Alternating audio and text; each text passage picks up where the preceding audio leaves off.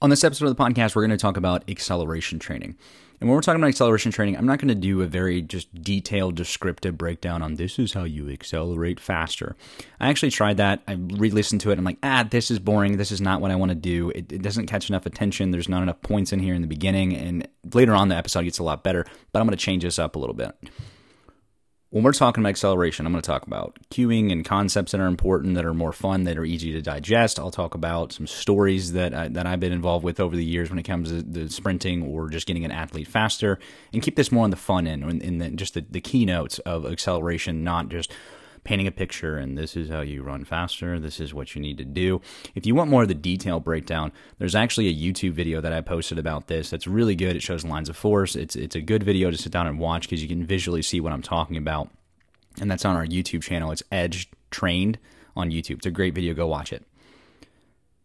The beginning of this, when we're talking about acceleration overall is essentially your 0 to full speed as fast as you can, getting up to speed.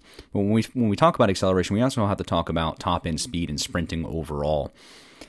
I don't think a lot of athletes know this unless they're in a sports performance setting, and I don't know if a lot of sports performance coaches break this down, but when you look at sprinting or accelerating versus top end speed, if you're to run 50 yards, that first initial phase, you're in acceleration phase, you're gaining speed. And then when you get up to speed, you're in a concept called top end speed.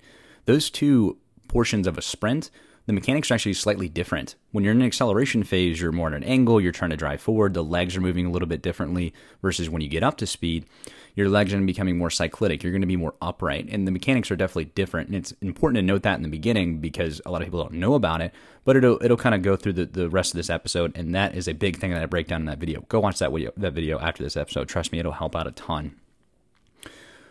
But from that, if you look at acceleration, if you look at top end speed, a lot of athletes kind of hit in the middle ground when they're sprinting. They're not insanely efficient accelerating, or they're not insanely efficient at top end speed. There's definitely things that can be worked on there as far as the mechanics go and being as efficient as possible. And we're not going to talk about the top end speed here as much. We'll definitely talk more about the acceleration.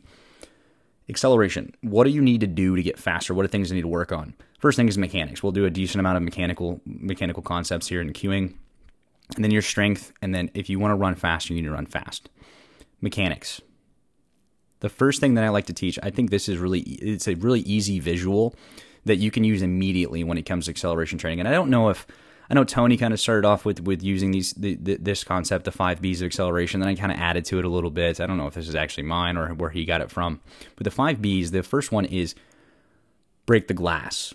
And what that means is, think that you have a piece of glass that's sticking out of the waistband of your shorts. When your knee comes up, you want to try to break that glass, which means A, your knee has to come up to that height, and B, it needs to come up with force. Then you need to break the ground. That's the second B here.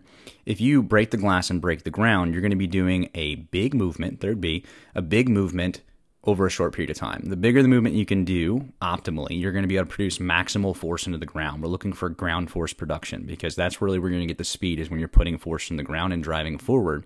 And when we put force in the ground, we want to put force in the ground on the ball of the foot. That's the fourth B here. And then once that foot hits the ground, we want that foot to bounce off the ground. 5 Bs overall are going to allow us to optimize our anatomy to be able to drive forward and mechanically be as efficient as possible. Break the glass, break the floor, big movement over a short period of time, hit on the ball of the foot, and bounce that foot off the ground. And this goes into some other analogies, and you can use this just by recording yourself. Am my knees getting up big enough? Am I spending too much time on the ground? And the other analogy here is punching someone versus smacking someone. If I were to punch you or smack you, which one's going to hurt more? A punch is. But why does a punch hurt more? A punch hurts more because you're able to produce more force into the punch. A fist is a much smaller surface area than the palm of your hand. Smaller surface area allows you to produce more force into that point. When you're hitting the ground, if you have a hard fist or a soft fist or just hitting a wall, we'll say you're hitting a wall. If you're going to punch a wall, what's going to hurt more, a hard fist or a soft fist? A hard fist. Why is it you're going to be able to produce more force there? Because A, it's a smaller surface area, but B, it's harder, so you're able to produce more force into the wall. And this is the same thing you want to look at your foot. We want to make the smallest surface area that you possibly can, so we want to hit on the ball of the foot versus the entire foot. If you're hitting with the entire foot, you're more smacking at the ground versus punching the ground, and we can't produce as much force as we possibly can. And then once that foot hits the ground, essentially we want the foot to bounce off the ground, because then the energy that you're putting in the ground is kind of coming back to you. And this is very layman's term of breaking this down, but I think it's easy to understand. That force into the ground comes back to you, and it's allowed to propel you forward. And you want to think about a trampoline here. If you were on a trampoline and you were bouncing up and down at the same height, so just bouncing up and down the same height, so you're producing the same force in the trampoline and coming off the ground at the same tempo, how do you go higher? You go higher by producing more force on the trampoline, so punching down harder, and you go higher. But how would you slow yourself down? You can produce the same amount of force, but spend more time on the trampoline, you won't go as high. And that's the same thing with the foot. We want to produce as much force on the ground, but if we spend too much time on the ground, not bouncing as much, then more force is going to stay in the ground, and we're not going to be able to drive as much forward. So you look at those three, it really just, that's like the easiest way. And in like a 2-3 minute span here, I can break down acceleration mechanics. You do those things, you're able to go as fast as you possibly can. You're able to optimize those mechanics to run fast. And there's other little details in there, like your arms should be about 90 degrees. Everything should be moving forward and backward in a nice straight line. If you're going side to side too often, you're wasting energy. You want to keep everything nice and square. You're getting those knees up the glass, down on the ground. But that's relatively it. That's not super difficult, and it takes time to get through to learn those patterns. Or there's several drills to work on those concepts. But that's really it. That's the acceleration mechanical concepts. You just work on those, boom, you get faster. Going back to the punch and the smack, this is kind of the last thing I'll talk about mechanics here, and then we'll go over to the strength and some other stories. But let's go back to the wall. If I were really close to the wall and I was going to punch a wall, versus if I was further away, which one can I produce more force, or which one's going to be able to allow me to hit the wall harder? Obviously, if I'm further back, but there's a range to that. When we talk about getting your knees up, you'll hear coaches say, get your knees up, get your knees up. Well, what's the range there? Because you can actually pick your knees up too high, and you're not going to be able to run as fast as you can. We're almost doing like a high knee chop and a run versus actually sprinting. And the same thing with punching wall. If you go back too far, you're not going to be able to optimize that punch. Especially if there's more rotational concepts in there as well. But if you're not able to rotate, if you have to stay square and punch the wall, if you pull back too far, you're not going to be able to punch the wall very hard. There's a range there. Again, that glass of the waistband of the shorts when it comes to mechanics. Strength training. I'm not going to get into a ton of detail on the strength training. When it comes to strength training, especially for a youth athlete, it's just about consistently doing the work. Squats, deadlift. It's not pretty. There's not a ton of flashy things you really need to do. You can do some box jumps. You can do some power components. It's squats, deadlift, upper body, lower body. Consistently do it over time. Learn the movement well. Make sure you're doing the movement well, not going too heavy, and just consistency over time. That it's a supplement to your speed training in order to get faster. Obviously, as you get older, and you have more of a training age behind you of lifting weights, you can get into more details on things you can work on, or taking the reps lower and going a little bit heavier. It just depends on your age, your training age, and your experience with lifting. And I'm not, like I said, not going to get into a lot of that, but it is really important if you want to get faster. You still definitely need to work on your strength. If you had an athlete that's about the same speed, and you had one just do mechanics and work on sprinting versus an athlete that's doing the sprinting mechanics and the strength, I would say the guy doing the strength is probably going to be a little bit faster at the end of a 3-month training session. I don't know if Mike Boyle was the one that coined this term. Mike Boyle is, if you don't know who Mike Boyle is, he's kind of considered the godfather of sports performance training. He has a lot of good stuff on his Instagram. He posts up, I think he has online training concepts as well, but very respected coach in the sports performance industry. Mike Boyle always talks about if you want to run fast, you need to run fast. And I know a lot of my athletes heard me say this way too often, but it's really the truth of it.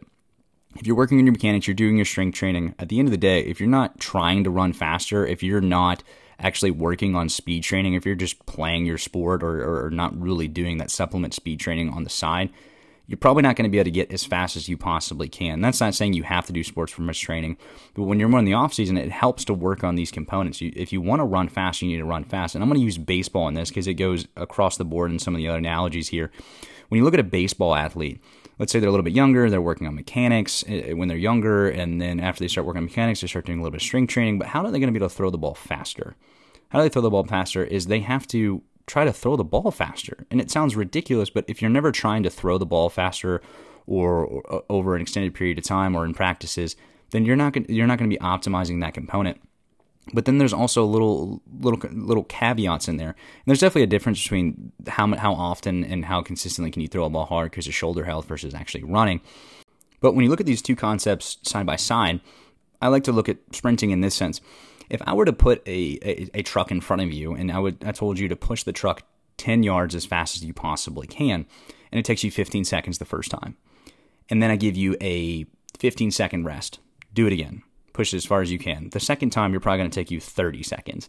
And then I was like, do it again 15 seconds later. And it's going to take you a lot. And then progressively, let's say we do that 10 times. You're going to get really, really slow with those short breaks.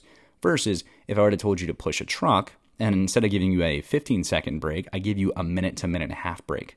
The second time you push the truck, it's going to be faster than the second time you push the truck the first time. And over the 10 times you do it, overall, you're going to have faster times.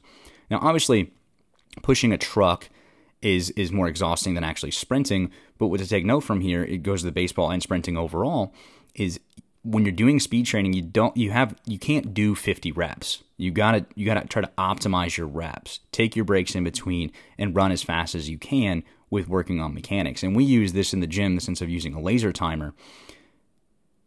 We'll set up a laser timer 10 yards apart. We'll have the athletes come in.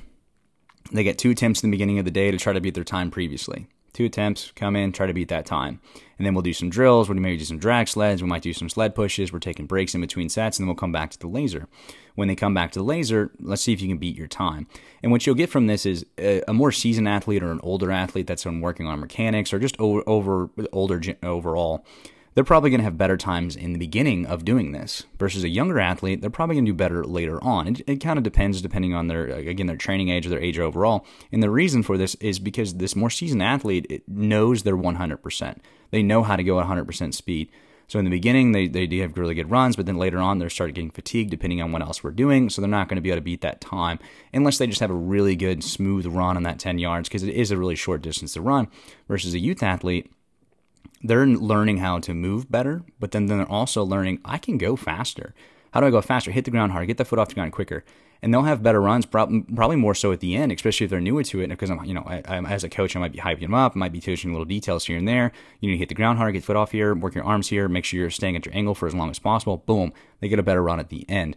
And that's just learning your 100%. If you don't do speed training or you haven't gone out and been tested on your speed training, how fast can you really go? How do you optimize that sprinting? I think it's really important to know. Youth versus older, what is your 100%? Are you going to run fast? You need to run fast. I'm going to do 2 more stories here, not necessarily stories, but just components that I just find interesting. I've talked to several athletes about this when it comes to acceleration overall. And this one's more of a story to kind of bring everything together. I had a coach call me once, and the coach wanted to get his athletes in and do 40s. I was like, okay, and I didn't train these athletes. I have a laser timer, we have the field outside, and we're able to set up 40s pretty easily and actually do official times in a laser. They come in, they do a good warm-up, they're ready to go. There was a bigger athlete that was a freshman at the time. He was 6 foot plus, probably like 6'3", 6'4", definitely over 200 pounds. He was a big guy for his age. He takes off on his first sprint. Watching him do his sprint, there's a lot of heel contact going on initially. When he gets later on in the run, there was a ton of heel contact. He's moving at a pretty high rate. He had a pretty decent time. And I look at my athletes that were next to me because a couple of my athletes were hanging around watching. I was like, this guy's going to pull his hamstring. I'm like, what? I was like, oh no. So I in my head, I'm like, should I say something to this guy?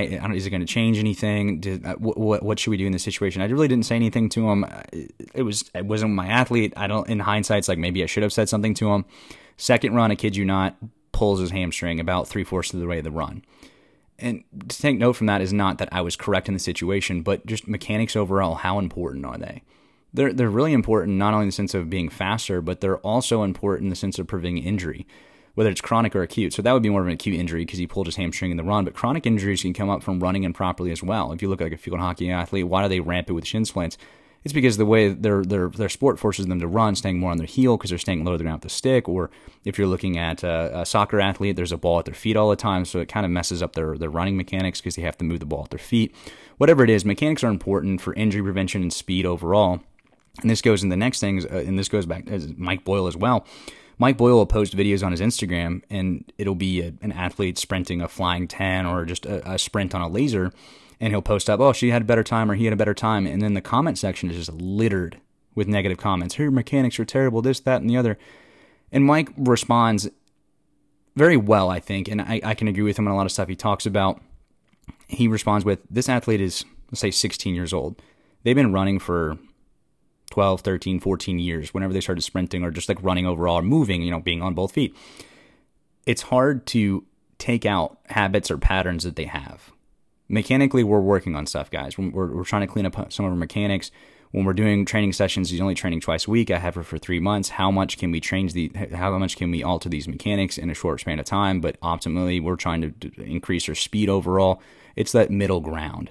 If I have an athlete in, I'm going to try to work on the mechanics. I'm going to try to teach them this is what we're looking for. This is what you really need to do. Is it going to slow them down initially a little bit? Probably, because they're not used to that mechanic. But then they go play their sport and they're practicing 3 to 4 hours a week and playing games on the weekend.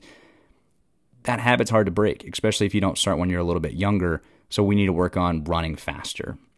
And those are two things to take from those stories in the sense of mechanics. What's the range that we really need to be efficient as possible for injury prevention or just overall speed? How much can we actually change for an athlete if we're just hounding on mechanics over and over and over and over as a selling part of a business?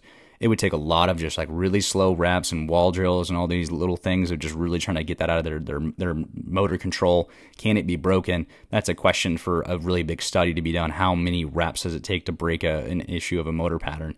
I don't know. Just you got to run that line of working on mechanics and also being as fast as possible. If you look at an athlete like Cristiano Ronaldo on the same concept, Cristiano Ronaldo is very fast, but they did a sports science breakdown on him of his inefficiencies in running. He's very side to side with his arms. He's not as efficient as he possibly can when it comes to sprinting, but he's still a really fast athlete. Would you want to change Cristiano Ronaldo's mechanics? At a high level that he is, the age that he is, could you change them? What do you do? And from a sport, that's a question that I don't have an answer to. Would you want to try to pull him back for an entire offseason and fix his mechanics? Would it make him faster, or would he actually be able to break through those barriers and when he gets in a game at full speed and he's not thinking about actually be able to use them? Or you look at an athlete like Tyreek Hill. Tyreek Hill's one of the fastest guys in the NFL. That dude's mechanics are crazy, but they call him the cheetah because he's that fast. Can you fix those mechanics and keep him efficient? Are those mechanics going to cause an injury over an extended period of time? I don't know. I would love to try to get Tyreek Hill and fix his mechanics. Would it make him any faster? I don't know. It's just a fun question for me. And if you don't know who Tyreek Hill is, I think it's a good videos to go watch him on. The guy is insanely fast, blazing fast. The last thing I want to talk about, and then we'll wrap this thing up here, is certain sports and sprinting. And I'm going to use volleyball for an example here, or acceleration overall. Volleyball is a great one because I have a good story about this. Should volleyball athletes sprint? And if you're not a volleyball athlete, listen to this because this isn't just about volleyball. It's just easy to use volleyball in this scenario. Volleyball athletes, should they sprint? If I were to take a volleyball athlete at the same age and take a soccer athlete, and you were to make me bet money on who's going to be faster, I'm going to put money on the soccer athlete. Why? Because soccer athletes sprint more often. They're quick. But if I put a soccer athlete and I put them into let's say 3 months of skill training for volleyball, and they went and played a volleyball game and their skill set was get a little bit higher, are they going to be able to get to the ball? Probably. Yeah, because they're going to be quick. So when you're looking at volleyball athletes and sprinting, should volleyball athletes sprint, or should athletes that don't do as much sprinting in their sport do sprinting? Yes. If you look at a softball athlete as well, how often are they doing sprinting? Yeah, they sprint base to base or to the bag, but how often when they're in practices do they actually sprint at a higher rate? You need to. You got to supplement in. I have a volleyball team in right now, and we work on speed training. We're doing 10-yard burst sprints because overall it's going to make them faster. And this is the last story I'll tell, and this goes right along with volleyball and what I'm talking about here. My fiance is a volleyball coach, and she works with another coach that actually played at U of L. She played volleyball at U of L, but she didn't start playing volleyball until she was in high school. She mainly played basketball, and she was really good at basketball. She was quick because of basketball. She could jump well because of basketball. She picked up the skill set of volleyball later on, but she was able to play at a D1 level. And that's because of not necessarily cross-training, but because her ability to move quickly was just ingrained at a foundational level. So when she got to volleyball, it was really easy to transition as long as she learned the skill set. So when you're looking at athletes, you don't have to just all wait when it comes to acceleration training or just training overall. There's a foundational athletic ability. You want to try to bring that threshold up. If you're taking an athlete that's a volleyball athlete and you're just doing volleyball drills all the time, not only can you compound an injury in that situation, but you can get into the situation where you're not actually making them faster overall or faster and adaptable. If you look at an athlete and like what athletic really means, Athletic means whatever I throw at you, you can do well, you can do fast, you can adapt, and you can react to what's going on. And that's what you're really going to look at when it comes to sports performance training, is that ability to be athletic, react to whatever's going on in the situation, reduce the risk of injury, and be faster. So, to finish this off, if you want to run fast, work on your mechanics, do your strength training, and run fast.